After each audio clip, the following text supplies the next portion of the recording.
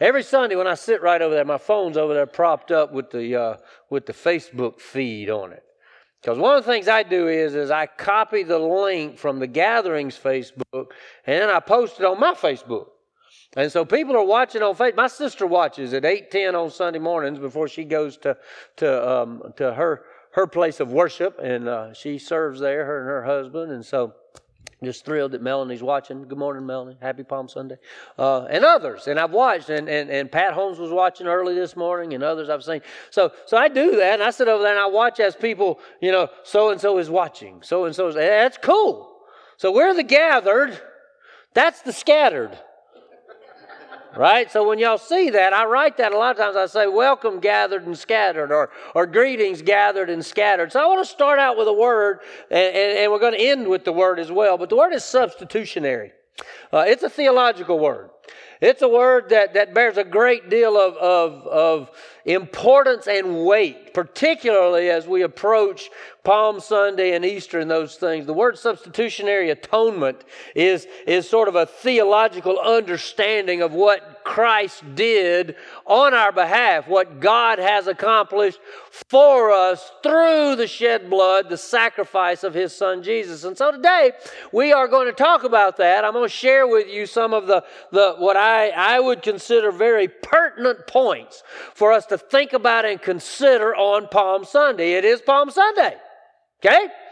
Today is the day that we celebrate the fact that Jesus came into Jerusalem and the people honored and revered Him, as the descendant of David, the King of Kings, and palm branches and cloaks in the road, and He rode in, on a donkey, which was foretold, prophesied about the Messiah. And so all of that plays into this week leading up to Resurrection Sunday, and many traditions will call it Holy Week, and there'll be different stages in the week and different things to observe and practice. But this morning, I want to focus on a very real and important thing.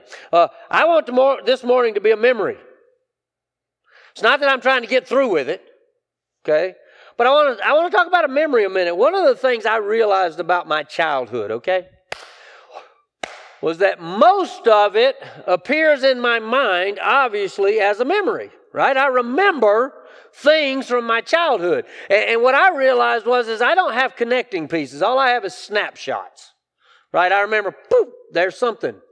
So I know that I got there, and I know that I left there, but all I remember is that thing, right? And so years ago, and Eli and Angie are both on the back row, so I'm going to be talking about this all morning long, so they just have to endure it this hour. One of the things I sort of wanted to do, as a father, was create memories, for my son. I wanted him to be able to remember that. We did that this week, y'all. Last Sunday afternoon at 2:30, we got on a flight down at Wilmington, and we flew to New Orleans. This past week has been Eli's spring break, okay? And so we went to New Orleans, and we ate New Orleans. We ate the whole thing. From one end of the French Quarter all the way to the other end of the Garden District. We ate and ate and ate. And so the thing is that I remember. Now, I'll be honest with you. I don't remember what we ate the first night. We got there at 7:40. I had preached 3 times that morning. I'd been on a plane all day long. We went I had to eat something because I eat. I eat on schedule, right? But I remember, okay, we ate this. And David came in first thing this morning. He said, well, how was your week? And I said, we ate. We ate a lot. And the cool thing about it is we didn't rent a car. We walked. And so we ate a lot. We walked a lot. And I still lost a pound. How about that? All right. So memories, right? Remembering things. And so today, what I want to do is, and my Bible's over there, I got to walk out the frame just a minute and grab this. I mentioned a verse last week that I want to share with you from 2 Corinthians. It goes like this, 2 Corinthians chapter 5, verse 20 through 21. It'll be on the screen, or you can read it in a Bible if you want to. It says this, therefore, we are ambassadors for Christ. Now, Paul is writing to the church at Corinth, one of the letters that he wrote. Some scholars think Paul may have written as many as 4 letters to the Corinthians, but But we have in the canon of Scripture 1 Corinthians and 2 Corinthians, and they may be the whole of Paul's writing, just only divided into two parts. We don't have that. So understand, what God wanted us to know is here. What God wanted the Corinthians to know is here. All right? And this is what Paul says. We are ambassadors for Christ. Since God is making His appeal through us, we plead on Christ's behalf, be reconciled to God. So what Paul is saying with him and his sort of entourage of missionaries to the Corinthian congregation, he's saying, we are ambassadors on behalf of God. Be reconciled to God. Now, understand what he's saying. You broken, fallen, sinful people, get right with God. That's what he's saying. Get right with God. That's the message that God wants for the whole world to hear. Get right with God. Be in relationship with your Creator. And then he goes on to say this, and this is the verse I referenced last week. He made the one who did not know sin to be sin for us, so that in Him we might become the righteousness of God. Wow. You didn't earn it. Can I go ahead and tell you? You're not worthy of it. And yet, because of God's incredible love for you, He made a way for reconciliation. You know, I look at my life and I think, oh my. You know, I mean, think about it. You know, I look around the room. It would be nice if as a pastor I could look out at the gathering and go, you know, I'm sure that several of the people in this room would die for me. Right? Start thinking about that a minute. Who would actually stand between you and death? Now, I think the number dwindles a bit. Right? I mean, truth is, I'm probably down to Mom, Dad maybe, probably. Melanie? I don't know. Right? I mean, who would die for you? See, that's what we reflect on in this time of year as we get ready for Resurrection Sunday, as we consider what it is that God accomplished through the shed blood of Christ. He made the one who did not know sin to be sin for us, so that in Him we might become the righteousness of God. Therefore, first thing, life instead of simply existence. You know, here's the point of that. Here's the point of that point. You ready? Life. To be alive instead of just living out an existence.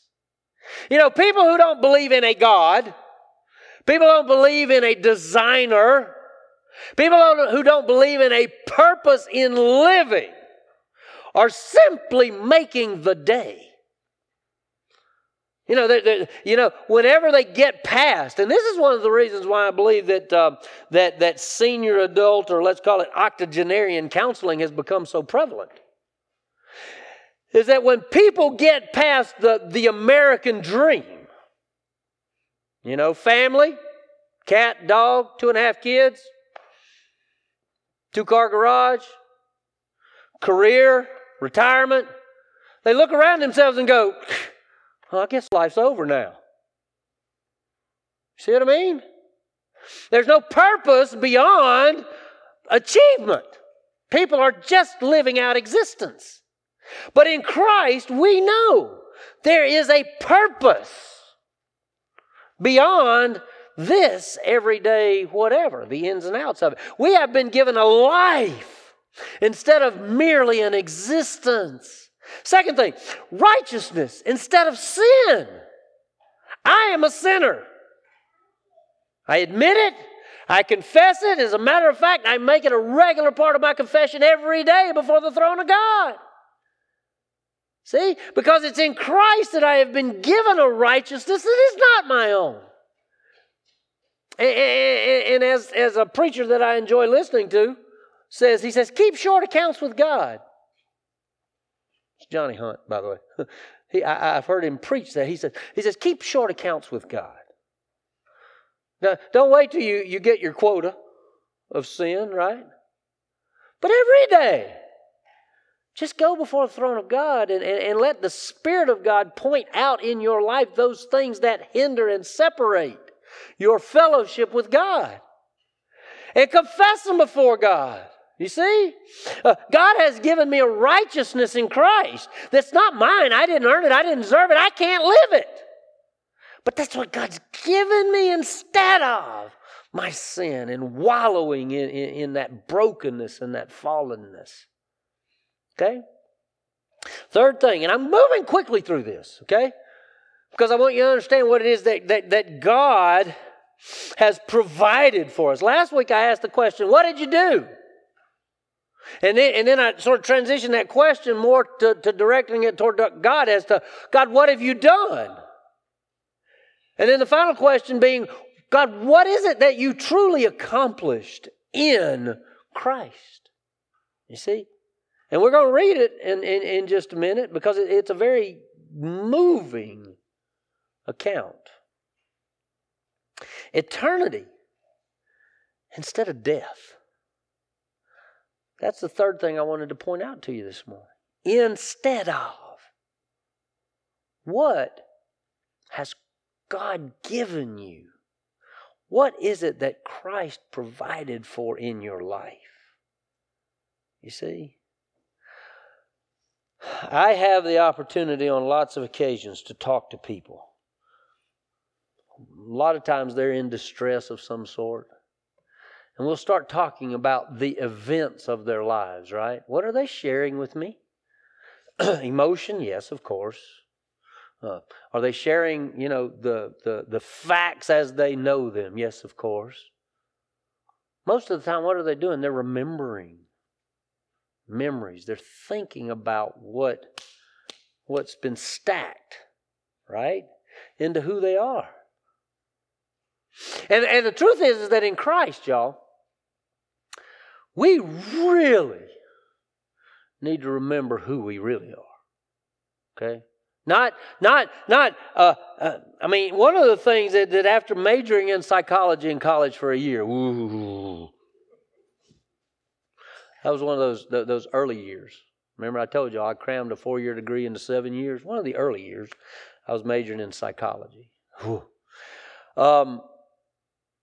Are we nothing more than that which has been poured into us? Are you simply this accumulation of memory, events, people?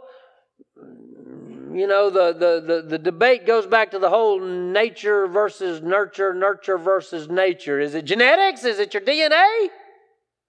Or is it the nurturing that's taken place in your life, who's cared for you, who's taken care of you? Or, go ahead and let's talk about the negative, those who haven't cared for you. You see what I mean?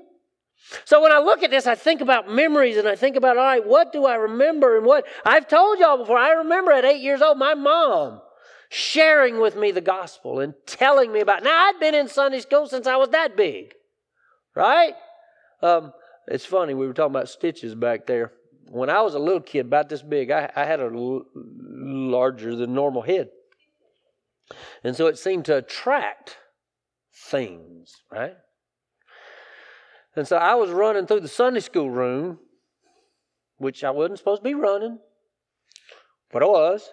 And being small, I was always small, so it wasn't a big deal. But being small, I didn't register in my mind that there was no height clearance on the side of that table. And so, bam! And I cut my head open in the Sunday school room. Forgive me, but I'll go ahead and describe it. Yes, blood everywhere. Sweet little Sunday school teachers just freaking out, right? Because the deacon's kid just busted his head open in the Sunday school room, right? Now, I'll be honest with you. I don't remember busting my head open. But my mom tells me that's where this scar in my eyebrow came from. Right? See? There is an evidence of a memory All right? So here's what I want you to do. I want you to remember when you got saved. I want you to remember. For some people, there's a day, a date, a time. And man, you can put your finger on it. And I've heard preachers say, if you can't remember the exact time when you were saved, then maybe you're not saved. I'm not even going to go there. Here's what I want you to know. I want you to think about the day or the time in your life when you realized, right, that God had saved you. Right? That the work that was accomplished in Christ, the life instead of existence, the righteousness instead of sin, the eternity instead of death, that God had done that on your behalf, called your name and said, here, this is the salvation, the redemption, the regeneration. This is my love for you. Please take this gift. See that? I want you to think about that a minute. Remember when you first recognized that God had saved you. Okay? Now, if you don't have that memory, I'm not going to bring that into question for you. If you know you're saved, great. Maybe nobody snapped a picture of you. If you come down and join the gathering, we're going to take a picture. Right? We're going to put it up somewhere. I don't know where it goes anymore. But anyway, we're going to take your picture. Snapshot. Right? I remember this. Cali Self Memorial Baptist Church in Greenwood, South Carolina was my home church. It's where they licensed me to ministry. It's where they ordained me to ministry. It's where I asked Angie to marry me. It was right there on the front row. The place was empty. Right? Asked her to marry me there because important things happened in my life right here at Cali Self Memorial Baptist Church. I remember going forward. Now, Rule Westbrook was our pastor. He was the pastor there for 29 years. I preached his 29th anniversary sermon. They called me back to preach there. And I told a joke, which I thought was a joke. And I said, you know why we're celebrating the 29th anniversary, right? Because nobody reaches 30. We stay 29 all our lives. Well, then we went to dinner afterwards, and Rule comes up beside me. He goes, you realize I'm retiring before the end of the year, right? I went, I didn't know that, right? So anyway, I remember going up, and Rule Westbrook had hands the size of my head. Rule was a big man.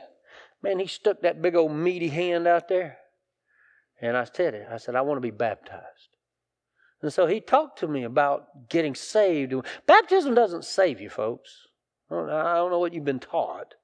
I'm just going to tell you, God saves you, right? We get immersed into the person and work of Christ. Baptism is that proclamation to the world, right? That we've entered into salvation in Christ. All right. Remember when you got saved? Or when you realized you were saved? When you realized that God had worked on your behalf and in your life to redeem you. John 19, verse 17. Carrying the cross by himself, he went out to what is called place of the skull, which in Aramaic is called Golgotha, or Golgotha, however you want to pronounce it, doesn't matter. There they crucified him, and two others with him, one on either side, with Jesus in the middle. Pilate also had a sign made and put on the cross. It said, Jesus of Nazareth, the King of the Jews. Many of the Jews read this sign because the place where Jesus was crucified was near the city, and it was written in Aramaic and Latin and Greek. So the chief priests of the Jews said to Pilate, don't write the King of the Jews, but that he said, I am the King of the Jews. And Pilate replied, what I've written, I've written. When the soldiers crucified Jesus, they took his clothes and they divided them into 4 parts, a part for each soldier. And they also took the tunic, which was seamless, woven in one piece from the top. So they said to one another, let's don't tear this. Let's don't tear it. But let's cast lots for it to see who gets it. This happened that Scripture might be fulfilled that says, they divided my clothes among themselves and they cast lots for my clothing. This is what the soldiers... The soldiers were no way aware that they were fulfilling hundreds of year-old prophecy about the crucifixion of Jesus. No idea. Standing by the cross of Jesus were his mother's sister, Mary, the wife of Clopas, and Mary Magdalene. When Jesus saw his mother and the disciple he loved standing there, he said to his mother. Now, we know the disciple he's talking about because John never mentions his own name. And he's talking about John, which I told you last week. John was probably the youngest, probably teenager when he first started following Jesus. So at this point, he's probably 20-ish. Right, in that neighborhood. And he points to his mother, or he says to his mother, woman, your son. Here is your son. Then he says to John, he says to the disciple, here is your mother. And from that hour, the disciple took her into his home. After this, when Jesus knew that everything that was now finished, that the Scripture might be fulfilled, he said, I'm thirsty. Remember, and we're going to talk about it in a minute, from the Lord's Supper, he said, drink this cup, the cup of the new covenant, the covenant in my blood. For I will not drink it again until the king. Now see, Jesus is saying, all right, everything's been done according to prophecy in Scripture. I'm thirsty. A jar full of sour wine was sitting there. So they fixed a sponge full of sour wine on a hyssop branch and held it up to his mouth. When Jesus received the sour wine, he said, it is finished. Then bowing his head, he gave up his spirit. Tetelestai, that's that it is finished. I am told by my teachers that was a sort of an accounting term. It's like when you go somewhere and they present you with an invoice and you write a check, which nobody does anymore, or you give them a card or you give them cash or something and they stamp it paid, right? This word communicates what God accomplished. The debt is paid in full. What debt? The debt of our sin. That sin requires death. The wages of sin is death. See that? And so death had to occur. Jesus died in our place. Substitutionary atonement. He was the substitute for us. God provided in the death of His Son Jesus for our life. Okay? Paul writes these words. Now, I'm going to point a couple things out, and we've got time going on here that I need to be attentive to, because there's a lot to accomplish on Palm Sunday. Y'all know that? I joked with Heather there. We didn't bring any palms in this morning. Some places where worship, they do the palm branches and all that. I said, the best I can do is, right, Palm Sunday. Sorry, you know how I think, that's how it works. Paul writes these words. He says, for I received from the Lord what I also passed on. How did he receive it from the Lord? You know, the words of Paul and tradition of Paul tells us that he spent 3 years studying Jesus. Who taught him? Spirit of God taught him. Some even believe that Jesus may have come bodily like he did on the road to Damascus, that Jesus may have showed up and said, Paul, I need to teach you a few things. So he received it from Jesus. For I received from the Lord what I also passed on. Even if it's simply a spiritual comment. I received salvation in the shed blood of Jesus, and I want to pass it on to you. On the night when he was betrayed, the Lord Jesus took bread, and when he had given thanks, he broke it, and he said, "This is my body, which is for you. Do this in remembrance of me." In the same way, also, he took the cup after supper and said, "This cup is the new covenant in my blood. Do this as often as you drink it in remembrance of me. For as often as you eat this bread and drink the cup," listen to this, "you proclaim the Lord's death until he comes." Proclaim. You make known what God has accomplished on your part. See that? The stuff that went on through the Middle Ages, early after Jesus had passed and after the church began to celebrate, the Lord's Supper, the things that were said about Christians, they eat flesh and drink blood. I'm going to back off of that. And this is what we're going to do. We're going to remember Jesus died for us. He died in our place. He took a punishment for us. See that? Wow. Memories. Okay? Memories. I've shared with you. We made some memories this week, I think. I remember things from my childhood. You know what I don't remember from my childhood? I don't remember anybody when Mom and Dad were ready to spank me. You know what? I don't think I ever missed a spanking in my life. I think every time I was to be punished. Yes, I was. Now some of you who are younger than me remember, I got spankings in school from teachers all the way through the 8th grade. I remember the last one I got, Ms. Amick, my science teacher. She had a wide board panel. She didn't mind using it. See, I don't think I missed one. And you know what? No friend in any class I ever had said, "Excuse me, Ms. Amick, let me take his paddling for him." No friend of mine ever did that on my behalf. Do you remember salvation? Do you remember when you realized that Jesus died in your place for your sin on your behalf? In front of you now, if you're at home and you can get some bread and juice, then I encourage you to remember. By yourself or with your family or whatever. You can't do it right this moment, then plan to do it sometime this week. Sorry, I'm talking to them, not y'all.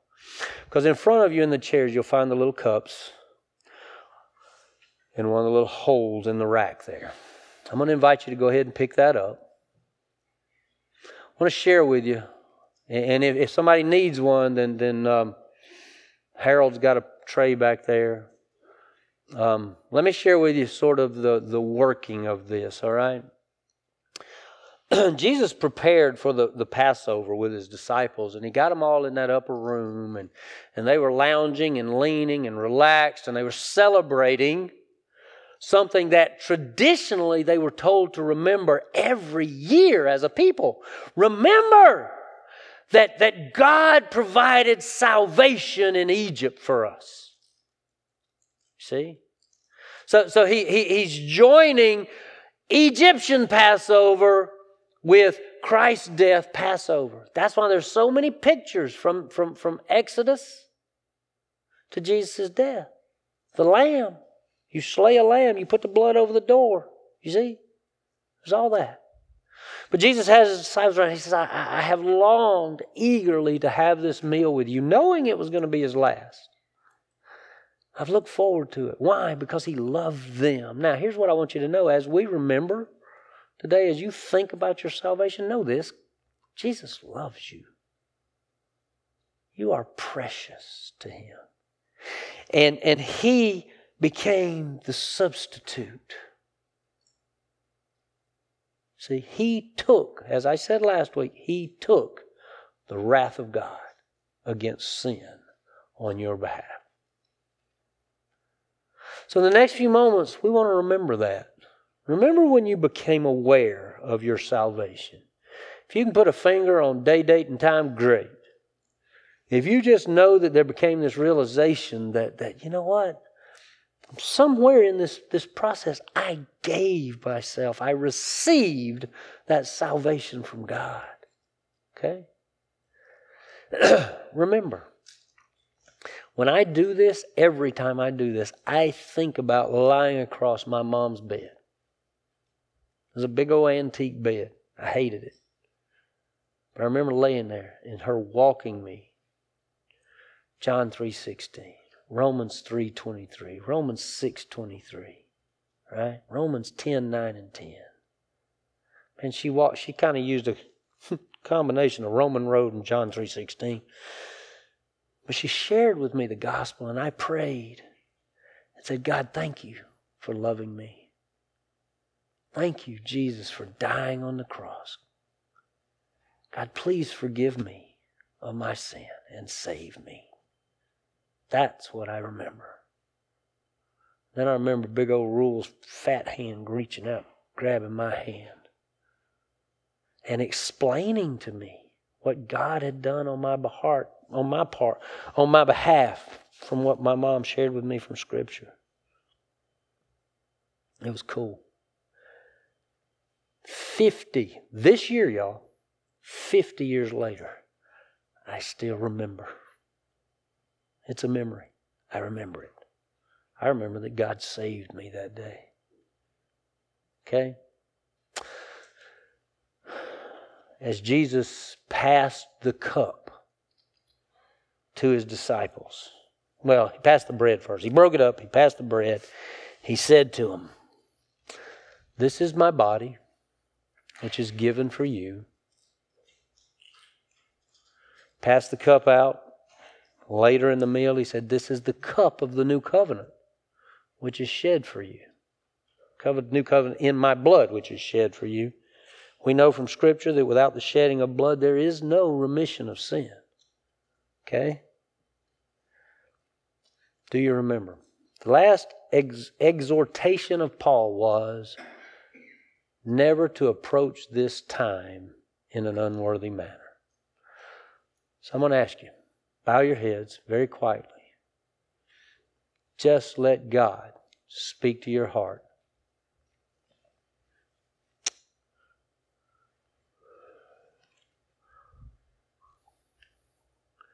Father, I know I'm unworthy. There's no question about it.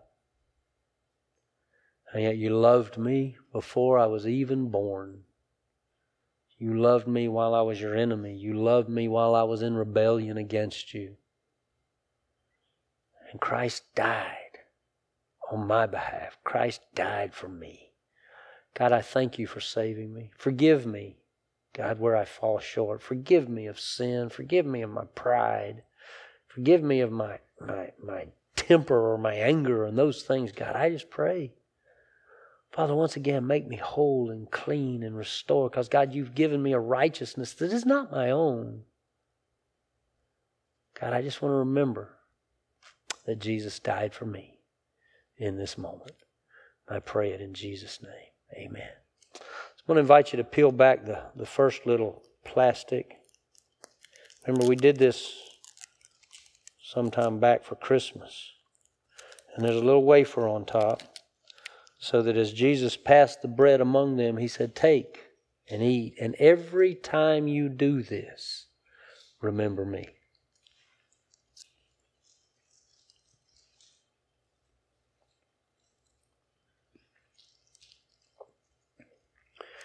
Some believe that during the Passover meal we know.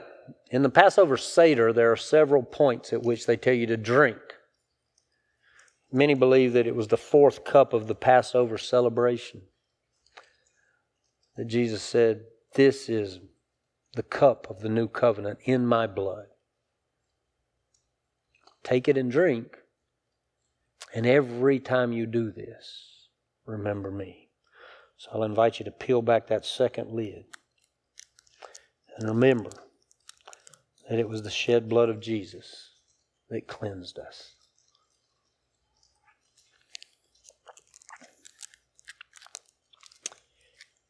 If you have that memory of salvation, cherish that.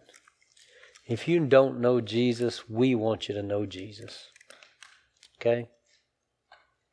We want you to have that to remember. So I'm going to pray and the band's going to get in place. We're going to sing. We're going to praise God. Did you know in the upper room what the last thing they did before they left and went to the garden was? They sang a hymn. You can find it in Scripture. They sang a hymn. Probably came out of the Baptist hymnal. I mean, who's to say, right? They sang a hymn and then they left. Went toward the garden where Jesus sweated blood on our behalf. Man, I am so grateful of that every time. God reminds me and reminds me. Not just on Palm Sunday, not just on Easter Sunday. Not every day. I can't say I'm reminded of it every day, but every time I think about it. And there are certain songs that when we sing them, I start crying to think that God loved me that much. Okay? Pray with me. Father, thank you for this day. For loving us beyond our imagination. For giving us, God, for giving us life instead of existence, for giving us righteousness instead of sin, for giving us eternity instead of death. God, thank you for working on our behalf.